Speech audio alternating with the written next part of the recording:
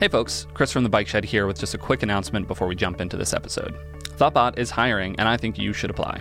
More specifically, we're hiring for a range of developer positions, including Rails, Elixir, and React Native, across our offices in Boston, New York, San Francisco, Austin, Raleigh, and London. Thoughtbot offers great benefits and time off, and we're truly serious about sustainable pace and making sure folks have time for life outside of work. That said, I think something that makes Thoughtbot stand out is that we focus just as much on making our work pace sustainable as well. You may have heard us talk about it a bit on the show, but at Thoughtbot we work on client projects 4 days a week, and then we take Fridays to work on internal projects, learn new technologies, and work on open source. I can't say enough good things about having this time be part of our weekly schedule and making sure we have room for growth as individuals and as a team. Now, if you're concerned that your skills are not quite where they need to be, we also have an apprentice program, which is a paid 3-month position with benefits, where you'll be paired with 3 different Thoughtbot mentors over the 3 months to help round out your skills and learn the ropes. Many of our apprentices have gone on to join Thoughtbot full-time, so this is a great option if you're newer to the world of being a developer but still interested in possibly working at Thoughtbot. I've personally worked at Thoughtbot for almost 6 years, and I can't imagine working anywhere else. So if you think you might be interested in working with me or any of the other great Thoughtbotters I've been chatting with for the past few episodes, head on over to thoughtbot.com/jobs and let us know. I saw you were playing with JSON B the other day. Yeah. I don't even know what that is. So you haven't used I know vaguely what it is, but I've never used it. So it's like JSON Wasp, but less aggressive. Wasp. Wasp? I don't get the wasp. Bees! Bees!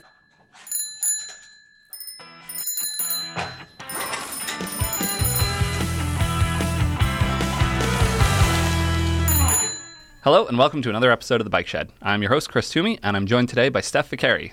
Hey, Steph, how's it going? Hey, Chris. Doing great. Thanks for having me. Oh, thanks for joining us.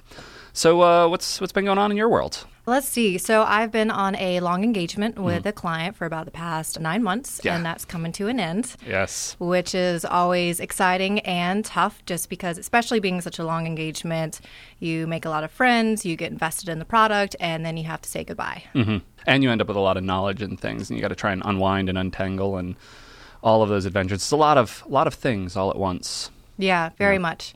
Yeah, making sure you don't carry over any knowledge that the rest of the team doesn't have. I know you were going through this recently, especially with a particular part of the client application.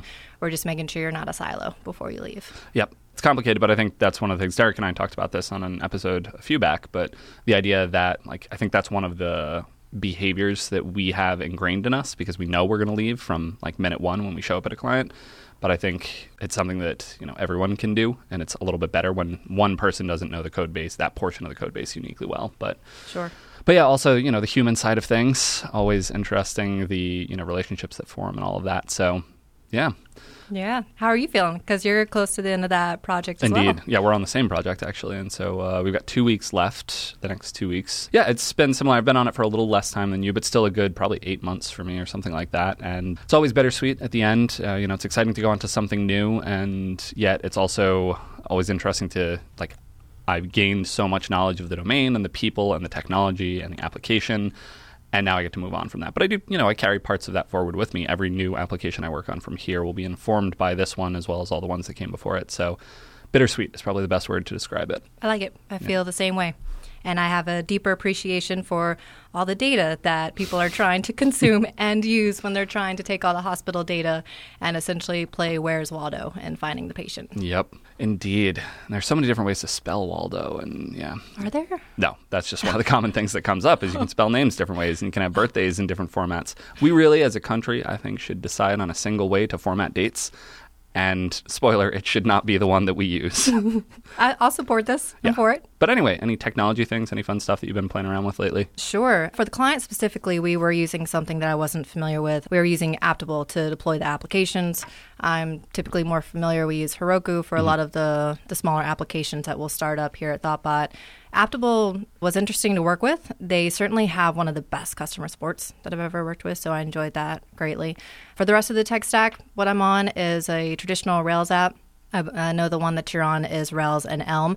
I was on that project for a little bit in the beginning before I shifted over to the other team. And unfortunately, I didn't get to do much Elm, but it's still on my radar to do hopefully during Investment Fridays and other times. Yep, I'm sure any Friday that you want, Joel would pair with you on some Elm. He's still referred to as their Elm Ninja. Elm Ninja, indeed. Our resident Elm Spurt. That's not good. Elm Spurt. We're going to stick with Elm Ninja. Yeah, that's better. So Aptable, you mentioned that there. Aptable is very similar to Heroku in my experience working on this project. It's Heroku, but with HIPAA compliance and things like that. Because of this, we were working with a medical company or medical data company in this case, so we had to have HIPAA compliance. And there are lots of things that come along with that, which I never fully understand all of the ramifications of HIPAA, but we just have to be much more careful with data, and the platforms that we use have to be HIPAA compliant. Right. At this point, I think Heroku actually has a HIPAA compliant thing, Heroku Shield, I want to say. That sounds right. I have seen that advertised where they have it now, but I haven't actually dug into it and used it. Yeah, I've also not used it. I just know it didn't exist when this team started up, but Aptable is a very similar experience where like I can give you my code and you take care of the rest. I don't want to deal with it. Although the application that I'm working on is more complicated, there are more moving pieces to it than I think the one that you're on. Actually, the one that I'm on talks to the one that you're on, and then that one talks back, and then there's auth has actually been separated out, and one of our colleagues who's also on the project, John Schumann, has been spending some of this week setting up another instance of the application of all of those pieces for a pen test or a penetration test. External security consulting firm coming in and trying to poke at it and see what they, if they can break in, if there are any security holes. And it has been interesting both watching and working with him a little bit on trying to get that set up. And it is sort of all of the pains that come to mind for me when I think of a service-oriented architecture or, breaking your application apart into pieces. And I hadn't even, when I first got to this client, I didn't even think of like, man, we really broke this into a lot of pieces, didn't we? But as I started to look at it, there's just a lot there. And the pain of setting up another instance of this whole thing, it's when you really feel it. And just subtle misconfigurations in DNS or in SSL or in OAuth or all of these different technologies that we take for granted once they're working. But if you ever need to do it again, it's not, we didn't write it down. We forget. And it's subtle, and debugging DNS errors is the worst. I didn't go on that journey with him. What did he run into? There was a rogue www dot, like a rogue subdomain. But right now Google is trying to say that it doesn't exist, or not that it doesn't. Let me not misspeak here. Google recently made an update to Chrome that will no longer display www dot or m dot, those two subdomains, just specifically those two. Because they're treated colloquially as if they don't mean anything, as if they're just like, oh, they're just extra. It's just the www. It doesn't mean anything. Okay. It actually does. It means the same thing as any other subdomain, pretty much. I think there are probably some special handlings of it, but Chrome is now not going to show it anymore. But again, it does matter. And so there was a rogue www in one of the domain configurations, possibly at the OAuth level, possibly an actual DNS. I forget which it was, but it was in one of those layers. And the problem with DNS stuff is it's so hard to debug. You make a fix and you're like, okay, A, it's going to take a little while to propagate. B, there's like 7 layers of really aggressive caching between me and that domain change. And we were chasing down everything. We were like, all right, we fixed that, but it hasn't fixed it. So we're trying all of these other things, getting really nuanced in our debugging, and finally it just started working. And we're like, wait, what? And you have no idea why. Oh, that's we were able to like roll back the most recent change that we had done, which proved to us that in fact it was the DNS change, just finally propagating and clearing caches. But at least you walked away with some sanity. A little bit. A little bit. When I was talking with John, I was like, I'm going to need us to check and see which thing it was, whether or not we solved it the way we thought we did, or whether or not it was just the DNS finally getting there. And thankfully we were able to figure that out in a way that we felt like we knew what had happened. But man, distributing your app gets complicated. There are times when it makes sense. It's important to balance these arguments, but I was particularly feeling the pains of a distributed application architecture this week. And specifically the distributed that you're talking about, the fact that they have one product that is talking to another product that has all the users, but then that product has the authentication piece that is separated out. So there's not, as you mentioned earlier, it's like it doesn't seem too many when you first dive into the app. There's only like those 3. And then if you're really working on one, ideally there's only like another one that you have to work with. Did you feel any particular pain with Auth0, or just the fact that it's distributed in general? I think Auth0 does a fine job, but it was the fact that Auth was a separate concern, and the fact that the application that I'm working on and that I'm most familiar with in this stack is sort of like third tier. So there's Auth0, which is the canonical truth for authentication. The secondary application, which is the one that you work on, is the canonical source of truth for user information. And then the one that I'm in is the one that asks everybody else what's going on. And so Right. we have a representation of users. We have our own user table, but we decorate those users in something that behind the scenes will talk to the secondary application or redirect to Auth0. And Yeah. those redirect loops that we got into, like, again, I don't think it was anything that Auth0 particularly did. I think they do an Right. admirable job, but I'd forgotten about those. Yeah. Yeah. Yep. I remember that. I remember experiencing those. Yeah. And it is tougher, like you said, being on that one. If you're further removed, the product I'm on is closer to Auth0, so there's probably a little less pain. yeah, you're one step but- removed. I'm 2 steps removed. Yeah. But the other thing I'll say is it reminded me that even in the case that I like of the true monolith that I think of, there are actually subtle pieces that are not. So specifically in this case, we ran into issues with the database and with Redis. And accidentally having Redis configured across different environments, and that got very complicated. And when the Redis instance was distinct from the database instance, particularly with active storage is one of the things that we ran into right now. We're trying to debug some missing attachments, and active storage has a very interesting data model. It is polymorphic. It's a single table. It's separate from the place that you're actually, like the model that you're having the attachment on.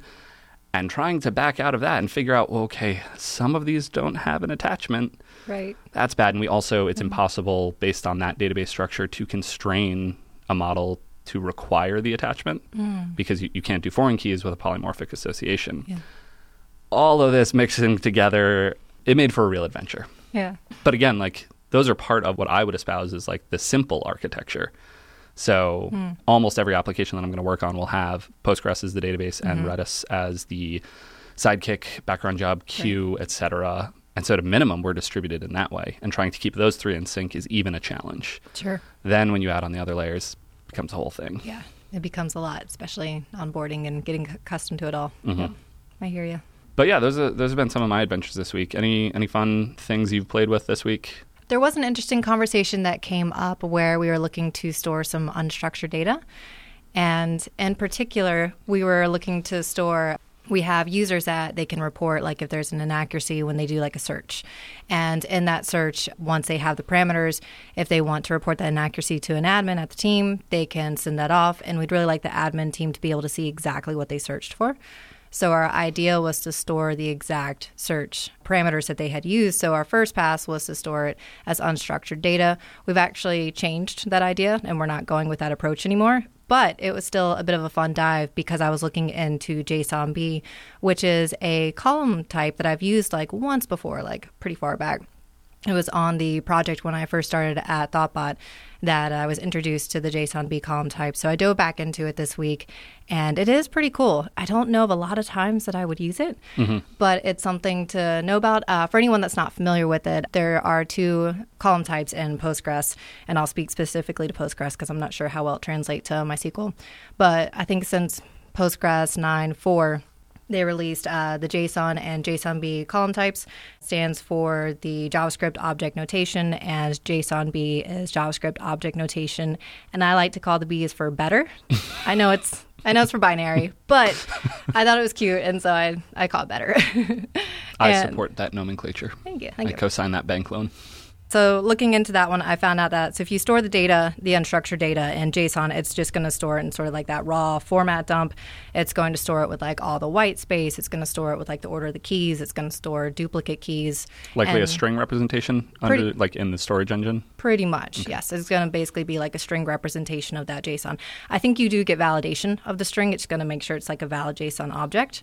But I think that's really like the main benefit of that. And then JSONB on the flip side, if there's any reason you might want to query your records based on that data, that unstructured data that's going in, that's where JSONB has its superpowers because it's optimized for querying. So it's going to actually store it in a binary format, and then that way you can run queries on it. And it's also going to get rid of white space and do you some other favors. Interesting. I've not worked with it, but I have heard of it. And broadly, like there was the NoSQL wars of a couple of years ago and Mongo and things like that gaining prominence. And I tried to steer clear of them. But for a while, there wasn't a clear answer of like, but if I really, really want unstructured data, I have to go over to Mongo. And it was nice to see when JSONB was introduced because then it's a clear answer of you can have your structured data. And I'm a firm believer that the vast majority of the time you should have your structured data. Yes. I've worked on client projects where there was ad hoc implementations of relational data stores built within Mongo. And it's not as good at it, it turns out. Yeah. Postgres is amazingly good at that, or any of the relational data engines are all similar. But yeah, I've not actually tried it. So when you're working on it on the other project and a little bit that you did here, did you enjoy it? Like, was the, I don't know what even the question is here, but like, good? Do you like? I would definitely reach for it again if I need it. If I were in a situation where I felt like I definitely needed something in that realm, I would look for JSONB. It would be hard for me to probably find a reason to use JSON in its sense, or even to use the JSONB. But if I were using it, I would feel more confident in reaching for it and knowing that then I also get some niceties with it, with being able to query. It is a little bit slower when you're going to write to that field because it's having to like format it to be that binary format, but you're going to get that speed or get that time back later when you have to filter records. So you don't have to like scan every record and parse every record. You're saying it's a little bit slower relative to just raw JSON storage. Yep. Yeah, that's probably one of those millisecond distinctions that don't matter in a Rails app. Yeah.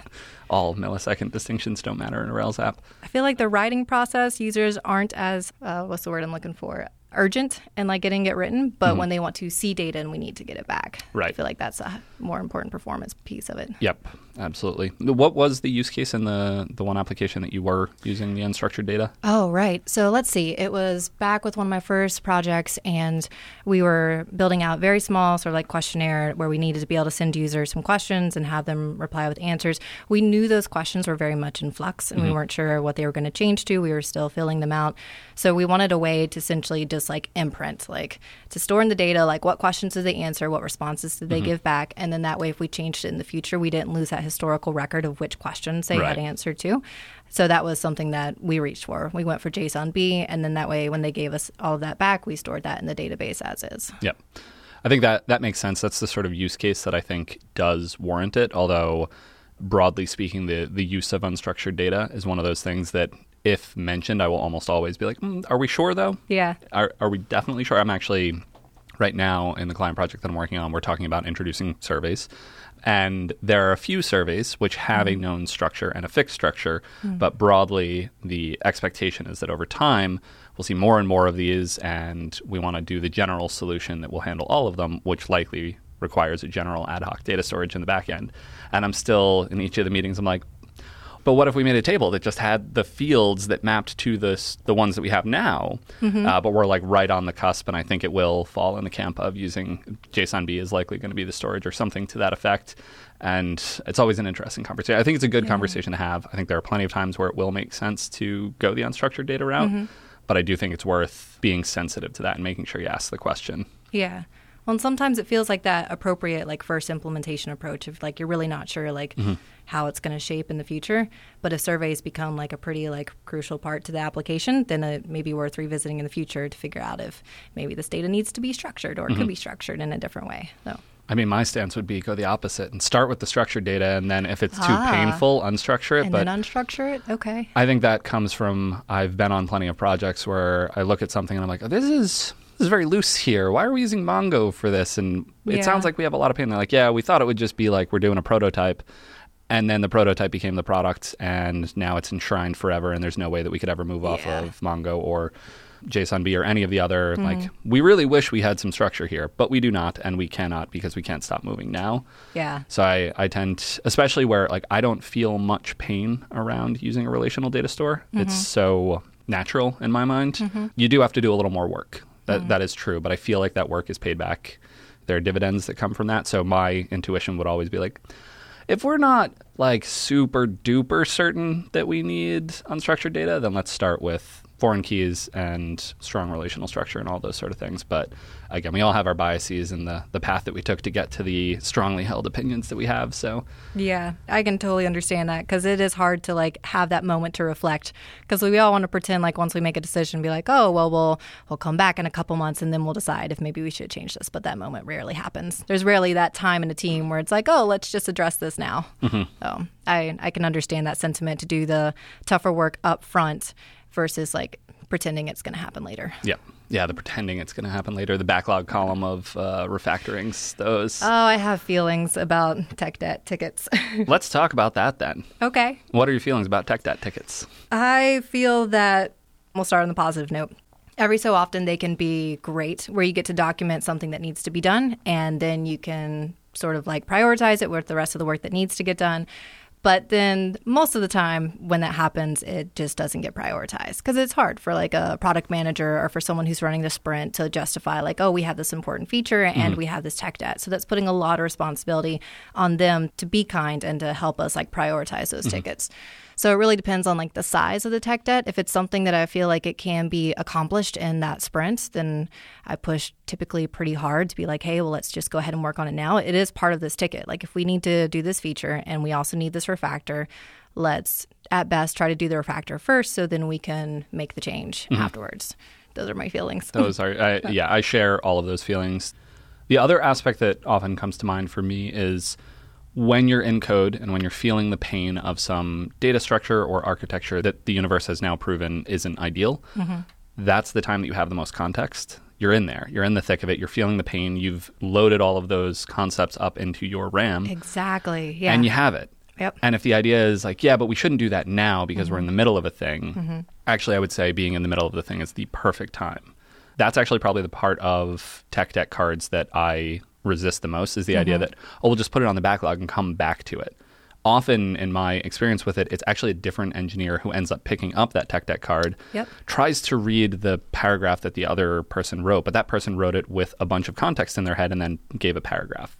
That paragraph may actually be an admirable attempt at documenting everything that's in their head, but it's never going to have the same detail and context. And so you lose that. And I've seen so many times where it's like, all right, yeah, we're finally going to pick up that tech debt card. And someone picks it up and they're like, I don't know what this means or how to do it. I'm not even sure that system exists anymore. And it's those sort of conversations. They're like, all right, throw it back on the column. I guess we'll do something else now. Yeah, it's too ambiguous. It's too hard to tackle. You don't see the value anymore. It usually is a different engineer that's going to get saddled with it. And I completely agree. When you have the context, that is the right time to tackle it because you have the pain and you know the value of it and you can drive it forwards. If you leave it for somebody else, then you're just really hoping that they're going to share your pain and understand, which reasonably they won't. Nope, that is not a reasonable expectation.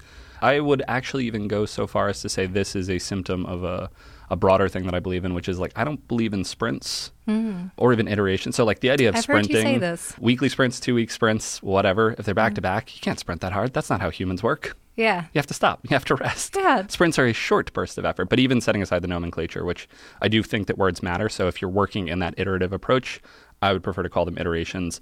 But even setting that aside, I think there are benefits to that iteration approach, to the cadence of the 1 or 2 week. We do some stuff and then we stop. We have a planning meeting. We fill out the backlog. But that idea of like tech debt gets pushed out because we're working on the thing. Right. And that refactoring is not a core part of the work, that it's a separate thing that we need to make time for in the future, but that there's not constant time for. Yeah. Similarly, I see PR review as something that gets talked about. Like, I'm at the end of the sprint. I don't have any other cards to pick up, so I guess I'll do some PR review. Again, I feel like PR review should be, it's the lifeblood of how we move everything through. Code review is so central to the work that at any given time, all three of those are sort of the things that I think I should be doing. At any given time, I'm only doing one of them, but it's not that there's a certain time in the week that I do one of them and a certain time in the week that I do another. Right. I want all three of those and possibly more. I'm forgetting if there are more aspects of the work, but I guess even planning, like the idea that planning happens once a week or once every 2 weeks, and then we put our heads down and we do the work, also doesn't feel true to me. Once you get into the work, you start to figure out new things. You start to understand the world differently. Yeah. Questions come up. Right. And so I'm a fan of continuous conversation, continuous PR review, continuous refactoring, all of those things kind of like, it's just the same thing every day. You come in, you pick up the most important piece of work, you work on it. If in the process you find out that our assumptions were wrong, let's have a conversation. If in the process you find code that doesn't feel right, let's pause and refactor it. Absolutely. Granted, all of that's grandiose and implies that we have infinite time and no deadlines or anything like that. But in an ideal world. Well, and having you say that part about sprints is something that resonates with me. It was earlier on when I started sort of entering that whole like sprinting model. And I thought it was interesting how we do call them sprints because I was like, this is intense. Like this is the rest of my life. Yep. It's like for working is I'm supposed to sprint like just a series of back-to-back sprints until you collapse and die. And I mean, I already think running's the worst. So this just doesn't seem like it's going to work for me. And I have found that it is certainly a balance, and it's something that you have to achieve. So it might just be a bit of the naming that's fun to like tease at and poke at. Yep. But I do agree with you that sometimes we use the sprint too much of this finite, like this is what we agreed to, so this is what we're going to do. And often it's more of a guideline, like these are the things that are next to work on that we'd like to get done. But if there is tech debt, if there's a refactoring opportunity, if we need to rethink a feature, these are great times to do it rather than just pushing it over the finish line just to push it over the finish line. Yep. I will say, though, the counterpoint to everything that I just said, and I think what you just said, although I don't want to put words in your mouth, there are times when things need to get done. There are times when we have real commitments, real deadlines that we have to hit. We have external forces that are constraining us such that taking a detour to clean up the code isn't always an option. That's fair. It needs to sometimes be an option, and that's a critical part of the conversation, but it's not always an option. So sometimes we do just have to get the thing done, but I hope that's not always the mentality. Yeah. Well, and I've certainly had those moments, and that's why I try to start with the positive part of like, I don't normally like tech debt cards for that reason because they don't get done, but I also don't want to say anything that's so definite that doesn't mean they can't be a thing, because there are those times, like you just said, where we do need to still focus on getting something shipped for a particular important reason, something that the team has buy-in for. And then once that's done, everybody acknowledges the fact that, okay, well, let's revisit that thing that we didn't have time to revisit. So it feels like it's sort of already prioritized for the next sprint. You've essentially delayed it rather than putting it in a backlog. Well, I think there's a related topic here that we can probably dig into. You recently co-authored a blog post about story points, which I think fits into this whole story about how do we plan and day-to-day do the work that we do. So what do you think about story points? What feelings do you have on the matter? Yeah, that blog post was interesting. It was my first one with Thoughtbot, and then also it does seem to be a topic that evokes a lot of emotions. People certainly have different experiences with story points. My overall experience with story points hasn't been a particularly productive one. I don't think they're essential in the ways that I've used them. There's, of course, the obligatory like sort of statement of like, well, you're probably using them wrong, and that could be totally fair and totally true. But then my thought process is like, well, like if I can't get this right, maybe the cost of getting this right is too high. I feel like a tool that's supposed to help me shouldn't be this difficult.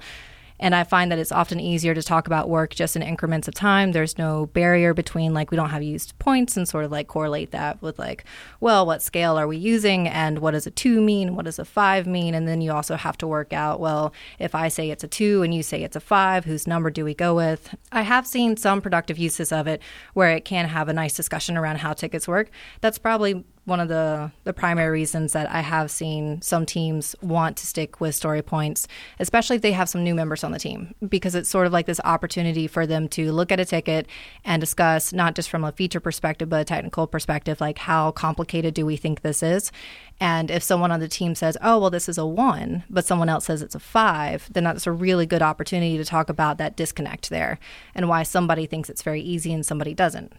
So it can bring up some helpful conversations there, but I think that can also be done without the necessary story points. I think you can do that and just discussing like, do we think we can get this ticket done in the sprint? Do we think people should pair on this ticket? There's also the opportunity, like if you wanted to put some label on it, is it like small, medium, or large? Those are pretty friendly terms to use as well that aren't sort of numbers that people then have to translate to a different value. But it was interesting writing that blog post because it was written by me and Matt Sumner, who is another ThoughtBotter here. Who's our previous guest, so there'll be nice continuity between these episodes. Excellent. And he also has strong feelings on story points. And I remember the first time we went through it and he was writing on it. And I was like, oh, that sounds interesting because I also have feelings, so we should get together and work on this. And he showed me his first draft. And I was like, that's a lot of strong opinions, Matt. I was like, we should make this a little friendlier. So I think it helped for he and I to both sit down and work on it together. So we felt like we were giving it a fair shake. And likely sort of the intersection of your two beliefs is going to be a more representative sort of thing than any one of us. It's one of the things that I value so deeply about working here, but also just working with people in general. I have some friends who are just freelancing at this point in their career, not necessarily developers, but some of them are also developers. And regularly the thing that they mention to me is like, I just wish I had someone to talk to. Not even someone who like knows a ton, just someone. Yeah. Just someone to like force me to verbalize and then say some things, but then also to get the feedback. And then ideally, if they do have similar or contrasting opinions, like there's so much value in all of that. And we have that in abundance here at ThoughtBot. And so I do love those conversations. And I feel like if you find the intersection of any two Thoughtbotters' strongly held opinions, you've probably found a good place.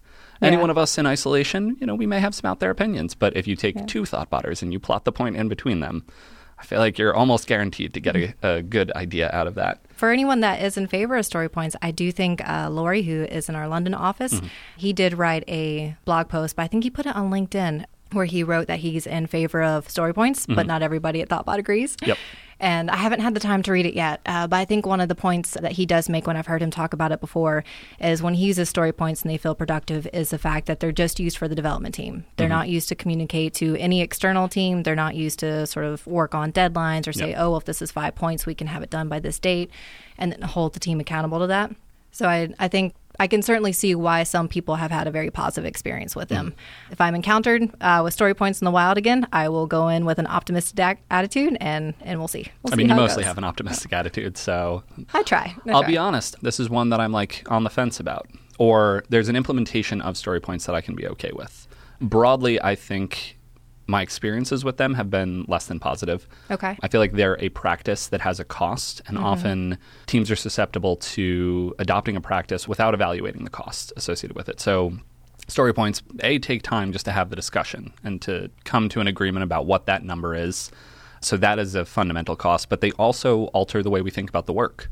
There's this game of juggling, well, I don't know, maybe it's a 4, maybe it's a 2, or let's inflate this one because product management keeps holding us accountable to the things that we say. Yes. And conversations become less honest as a result. And that is, I think, a huge cost that we can pay. Yeah. Those are things that concern me about them. I'm so glad you brought that up. I actually forgot about that part, where the fact that it can become a game. Yeah. And people might not feel as great. Like someone's contribution to a team shouldn't be quantified by the points they can push over the finish line. I hadn't even thought about that one, but that is such a dangerous and real thing that does happen. I can't remember if we talked about that in the blog post, but that was something Matt and I definitely discussed as like one of the downsides that could happen with the keeping We can have score. a follow-on blog post of even more downsides to story Even more points. downsides. The internet will love it. And a way to have the conversation, and I sort of believe this broadly, is talking about story points, I think, is one of those topics that gets a little odd. People tend to like dig in on either side. Very much. But I think the important aspect is to step back and say, so story points are a tool. What are we trying to achieve? What are the problems that we're trying to solve, or what are the goals? What are the ends that we have in mind? And that story points are the tool to then achieve that. So I see a few different things. One is product management wanting to be able to communicate out timelines for things. Broadly, I think that's another complicated topic in and of itself. Matt Sumner also wrote a blog post on that topic. I helped him with that one. It's got a wonderful diagram of a comet of success in it. I think I've seen this one. I think I love that blog post. Yeah. So we'll link to that in the show notes as well. But I think deadlines are, again, they're a tool, and they can be used for certain ends, but everything can't have a deadline. That's the thing that I strongly believe. Yeah. Also, along with my heretical belief that we shouldn't work in sprints or any sort of iteration, we should just kind of show up and do good work each day in a sort of continuous fashion.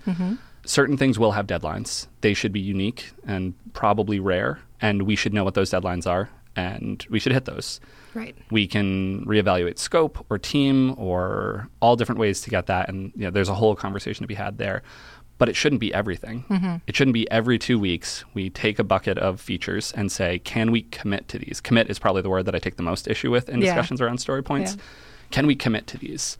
And my answer every single time, somewhat perhaps annoyingly, is no. I will not commit to any. Do you want me to commit to one of them? And whatever version we can, I don't want to seem like I'm the entitled developer. And I mean this in the conversations that I have, but also in this conversation here. Okay.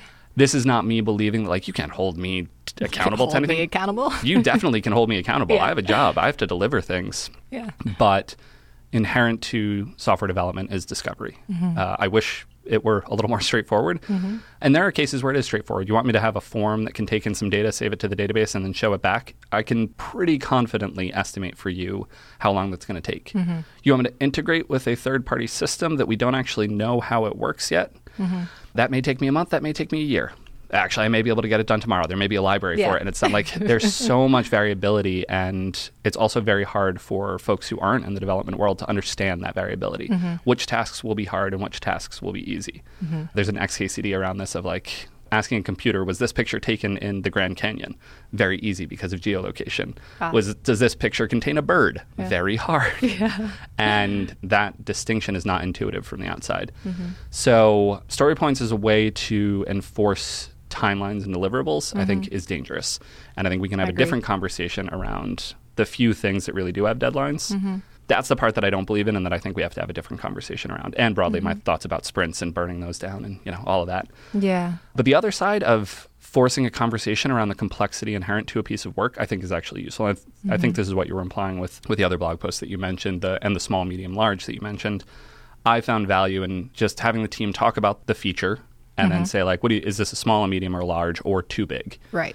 And if it's too big, we need to break it up. We need to figure out a way to break that down. But if one person says small and one person says large, we may not actually all be thinking about the same thing. So it encourages more conversation there.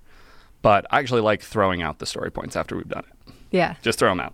Yeah. They're useful for conversation. They're a tool, but they're a tool to enable conversation. I haven't found tracking them to be useful. That's true. That's a good point. Like if you want to use story points as part of your estimation as a reason to talk about it, but then those numbers actually aren't written down or at least persisted anywhere. I hadn't thought of that before. That would be an interesting use of story points just to see if they help facilitate that conversation. But I would suspect that using like just small, medium, and large would also help facilitate that conversation. And it's not something that necessarily has to be written down anywhere, but it gives the team the opportunity to talk about it. I also have similar feelings about deadlines. I think they can be very important, and they certainly happen in our world. And there are times that we really do need to use them to make sure we communicate with others that are relying on something to be done by a certain time. But most of the time, I feel like deadlines are often inherited or passed down from a source into which we don't have insight into. So at that point, you're losing buy-in from the team to sort of say, okay, I understand why this is important. I understand what is important and the date that it has to be done by, and I'm in and I'm ready and let's do this. And it's to the point that you start sort of coupling the estimation to deadlines that makes me extremely wary for that reason. One, because you might be using estimation, which is typically always wrong, to then feed into a deadline. Or the opposite direction where you're just handing a team deadlines and then they're just going to feel more like they're giving the sort of marching orders, but they're not actually part of the team that's making up those deadlines. So there's not often a lot of analysis and a thought that goes into the creation of a deadline. Like they're pretty easy to like pick a date and say, let's go with this. But the team that's doing the work needs to be part of that process if there is going to be a deadline assigned. I think the worst version of it that I have experienced was I was on a team. We were given a large Excel sheet of specifications, detailed, tons of stuff in there, and they asked us to line by line estimate them, and then we were going to aggregate those estimates, and the sum of that would be the date that the software would be ready. And I'm going to be honest, this was a little earlier in my career. If that were to happen now, I think I would push back very strongly because that is the very core of what I don't believe in and a thing that I am certain will fail. I'm so fascinated to know what you did. I sat in on the meetings. We still went through the process. Every day was under duress. Every day I came in and I said, this will not work. These will fall down. Yeah. But if this is what you are asking of me for this week, I will do it. Right. I just want to be as clear and as loud as possible with this. Yeah. Like I'm not going to storm out of the building or something. And actually at this point, I wouldn't storm out of the building because I believe in productive communication and things like that. But I would not do this at this point. Yeah. I want to know, I want to be put on a client now and actually be put to the test on this and see how I would react. But we did this, we built it all up. And the things that I was saying was like, A, this math doesn't hold up. There is uncertainty in every one of these values. And by adding them, you're not reducing the uncertainty, you're compounding it. Any one of these could triple, quadruple, be 10x the estimate. And they all could be. And we have something that's worse than nothing here because you may believe this document. If this thing tells you it's 7 months until we can get you that software, you might believe that. Right. You're going to leave this room thinking it's 7 months and then you'll have that software that you've identified in your mind. But A, that's not going to happen. B, I hope to God we change the thing that we're building along the way. Yeah. That idea of waterfall, the historical, like, okay, somebody up on high figures it out and then passes down the specifications and then that goes to the testers and then it's, the documentation writers, and that doesn't work. I think we've tested that one. And again, there are times where that's an absolute requirement. A few episodes ago, I had Kane on, and Kane was describing their work with government things, with building census software. And like, you know what, sometimes you do have to do this. Even then, I think there's a spectrum of waterfall to agile, and hopefully both of those are with lowercase letters and et cetera, et cetera, et cetera. Yeah. But very quickly on that project. So then we started to actually do the work, and features changed because we recognized as we were building it that the thing that they had first identified isn't actually what the client needed. Okay. I don't actually know if they were doing any actual outreach to clients and like showing mock-ups or things like that. I think that also would have been critically part of the process to inform the features that we're building, as opposed to just It always helps. having executives decide that. But also the deadline varied in many ways. Like there were actually external constraints, contractual obligations and things like that. And as those got closer, we got very honest about what the scope would be. And so one of the conversations that I actually had just in this past 2 weeks was we had a very long running project with the current client. And there was an important conversation at the end that sort of outlined the last few things that we needed to do in order to lock down the feature. And we were having a retro about that whole body of work. And someone asked the question like, well, wouldn't it have been better to have that meeting at the beginning? And my answer was, sure, but that's not possible. Yeah. The only reason I knew the answers to the questions in that meeting was because of all of the work we had done in between. Right. But at the same time, my actual answer that I gave after thinking about it was yes and. Like, sure, have the conversation up front and then have it again and then have it again. Keep asking the question of what do we need to do to get this software in front of real people? I think that's the most important question, the one that we should ask basically every day. Yeah. And that's one of the few things that I like definitively believe about software. Everything else I half believe or quarter believe. The fact that it's always something that you have to visit each day and then recommunicate like where you are. And specifically the question of what do we have to do to get this in front of real people? Yeah. There was one project that I worked on where we actually had to hold back the product team. They would come to us every day and say, can we sell it yet? Can we sell it yet? They were a very sales-driven culture, and they knew what they wanted, and they really wanted to get it out there in the world and sell it. Right. And it's the only time that I've experienced that, as opposed to the opposite of, oh, you know what, let's just add a little bit of polish here. Let's improve this workflow a little bit, and constantly pushing that out before they put it in front of real people. This client was like, every day they were coming to us and saying, can we sell it yet? Yeah. And it was a wonderfully productive engagement because we were doing that iterative process. We were constantly asking, what can we cut? How can we get there? Right. And then they got it in front of people, a small number of people to start. Sure. And they got amazing feedback. And then we iterated, and then we put it in front of more people. And they iterated, and they iterated. And that's what I believe about software. Yeah. Well, and that's exciting for the dev team, too, to be able to get something to put it in like a usable form, something that users can give feedback on, get it to them, get some feedback from it, and then keep working on it. Like getting something to perfection and holding it back and then shipping it is usually a way that's a bit uncomfortable to handle those features. So I understand, that seems like a really productive way to go about it. Those are usually been my more like favorite ways to build features and get them out to the public and then continue to sort of work on them as we go. Yep. And it is scary, but you got to get past the fear. Start small. Yeah. The big launch, I think, is another thing that I probably don't believe in. The we're building up to the day that the press releases are going to go out and things like that. There can be aspects to that, but the idea that it's a singular event and the idea that you have to get it right. Sure. If you cannot do any of those things, like this particular client was repeatedly launching this software, reaching out to their mailing list, contacting customers that they had great relationships with, and putting up, initially it was mock-ups. They actually got out in front of us and were using very rough mock-ups saying like, okay, here's roughly the software. It's going to do this. These are the things. Would you pay for that? Right. And they got great feedback. And it was amazing when they came to me based on the feedback of that, saying like, never mind, drop what you're doing. Scratch that. Yeah. We're doing this instead. Yeah. And I could see actually developers getting angry about that, but I loved it.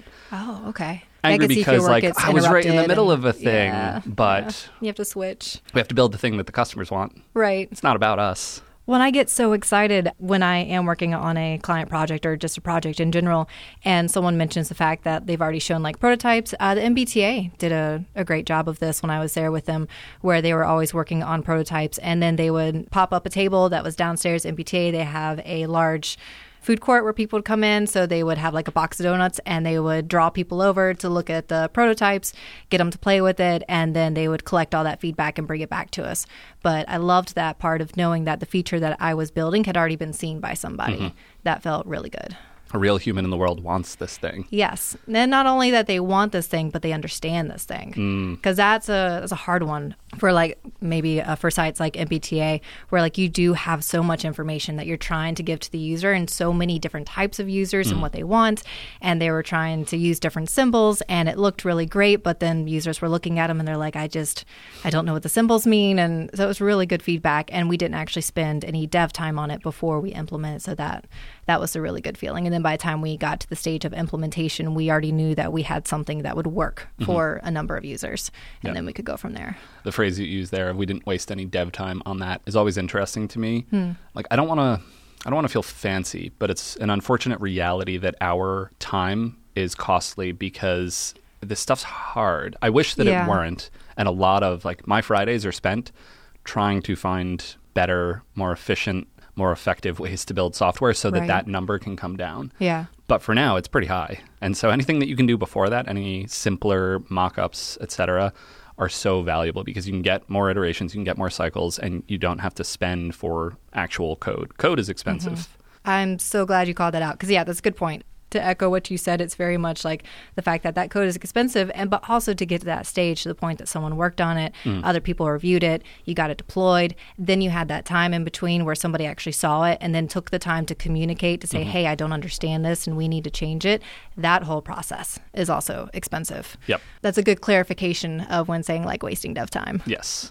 Yeah, I worry that a fallout of this inherent reality is that developers will feel fancy is the word I chose before, but like our time is more valuable. And I don't think it is. It's just that stuff takes us a long time to do. Yeah. And we're in relatively short supply, I think, right now. And so you couple all of those features together. And I think being a little more careful with the things that actually make it to the engineering work to be done list is a worthwhile thing. Yeah. So one last topic while we're circling around all things empathy and communication and planning is retro. Yes. What do you think about retro? Do you have feelings on that topic as well? I do have feelings on retro. I'm a fan. I am a fan of retros. Every now and then I'll meet somebody that is not a fan of retros, and I love to understand why, just since I am a fan of them. For those that maybe use retro or haven't done it before, a retro is essentially where your team gets together in a room. Hopefully it's a reoccurring meeting that you have at the end of each sprint, and you have the opportunity to reflect. The format that I'm accustomed to, that I think most people at Thoughtbot follow, is that you go through each person and you ask what went well, you ask about concerns, and you go all the way around the room. And then as you're going all the way around the room, you can always sort of upvote something someone else has said because someone's taking notes and it's in a visible place. So you can sort of like, oh, I'd like to upvote something that Chris said, or I'd like to upvote a concern that Chris brought up. I do think there's this very interesting moment in a retro for me where it's like, okay, this is where we win or we're about to like lose the meeting. And it's usually when like that first concern drops on the table. It may be the first person, it may not, but it's sort of like an old Western like movie where like this gunslinger sort of like walks into the bar and everybody pauses and sort of looks and they're evaluating what to do. There's that moment where everybody can sort of just like tip their hat, sort of acknowledge like, okay, this is it, we have a thing, and move on with the meeting. And then there's also the scenario where someone's like, okay, well, let's confront this and let's handle it right now. And I've seen both play out. And to me, it's really important when we wait till the end to address concerns, just because if you tackle that concern right away, it's going to probably derail the rest of the meeting. So before you go on, I actually want to highlight that aspect right there just to make sure everyone's clear on what you mean. The retro style that we do, very stripped down. It's roughly what you said. One lap around the room for what went well. And that's really just to get everyone talking and to bring a positive note to things. It's good to celebrate wins and have those positive moments. And then the meat of the meeting is the concerns or what didn't go well, although I really like concerns is the way to phrase that. Yeah. And what you're highlighting here is that we very specifically go through each person and capture what they're saying, but we don't stop to talk about it in that moment. Right. And we kind of keep going through. People can add plus ones, but the idea is that we're collecting everyone's thoughts, and then ideally we then start the conversation. We dig into the things that have been most upvoted, to use that term. It's actually, there's a weird corollary right now. Matt Sumner, again, from the previous episode, this past week has started a meditation thing in the office. So before stand-up, we do a quick 10-minute headspace meditation. A bunch of us have been doing it. It's really nice. But like the core thing is allow yourself to have thoughts. It's not that we're not going to have thoughts, but then allow them to move on. And so in that moment, like not digging into the concerns in the exact moment, but saying, we're going to voice it, we're going to capture it, we'll come back to it. Yeah. There's almost a meditative quality to that. It's probably a friendlier version than my gunslinger version, but you know. Let's get both of them. It's that intersection point between the two things that we said.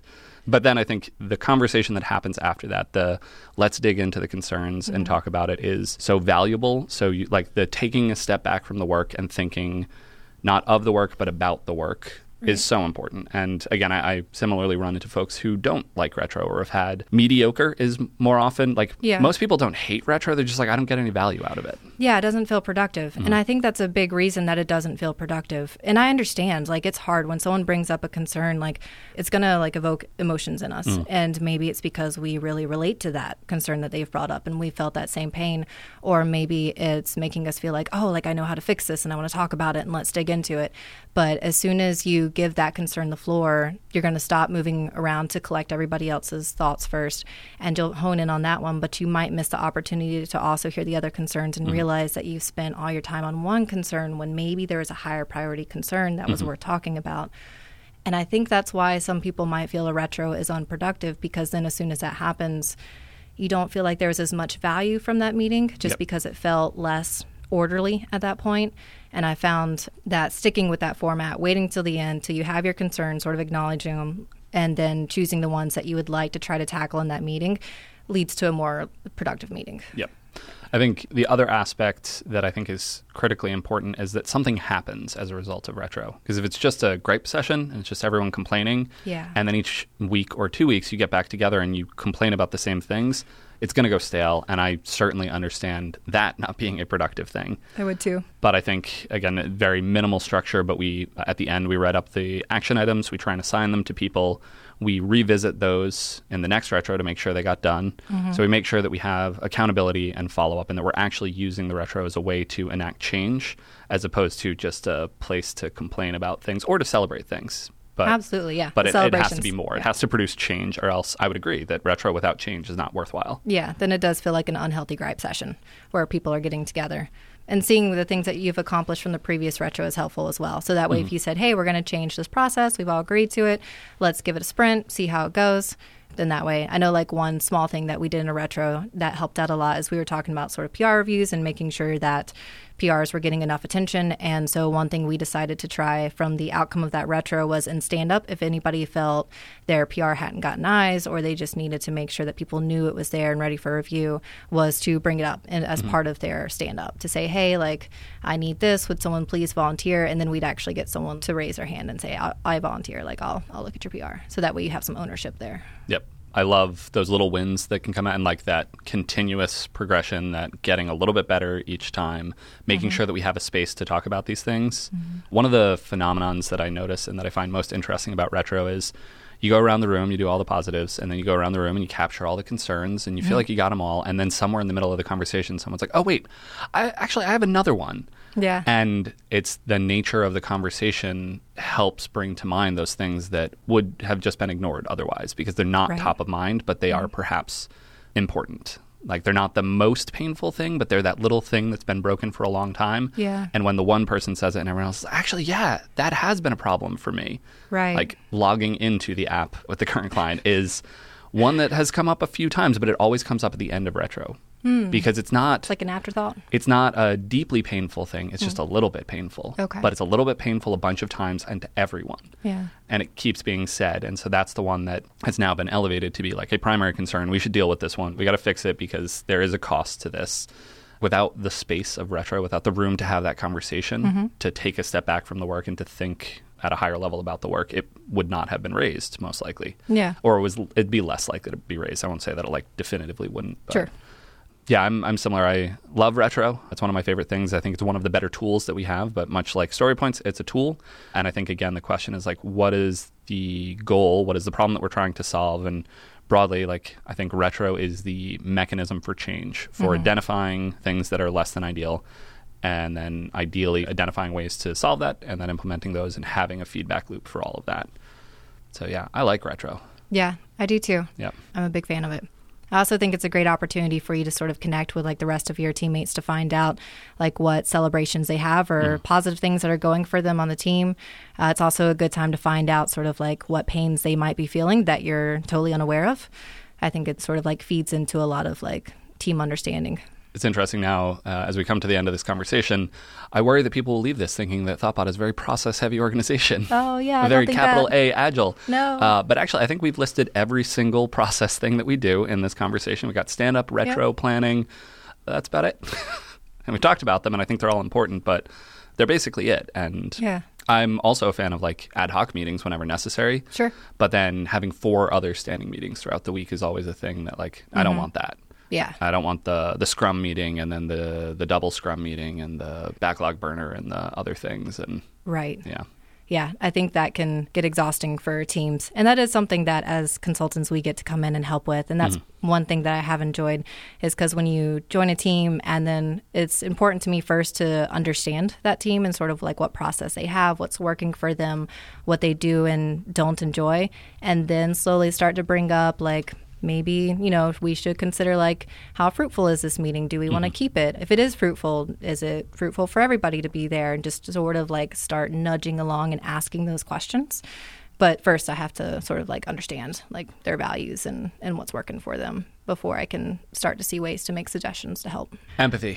Yeah, it's a whole thing. It's a whole thing. It's a whole thing. Incredibly important. It's a whole thing. Yes. Well, Steph, with that, I think we have covered many wonderful things here. Thank you so much for coming on and for talking with me about all those various things. Yeah, thank you for having me. It's been a fun journey to sort of wind through these different conversations with you. Show notes for this episode can be found at bikeshed.fm/172. If you've enjoyed this episode or any of our other episodes, you can leave us a rating or review on iTunes or share it on Twitter. If you have any feedback for this episode or any of the others, you can reach us at @_bikeshed on Twitter or hosts@bikeshed.fm via email. Thanks so much for listening, and we'll see you on the next Bike Shed. This podcast was brought to you by Thoughtbot. We are experienced designers and developers who turn your idea into the right product. With local studios in Boston, San Francisco, New York, London, Austin, and Raleigh, let's build something great together.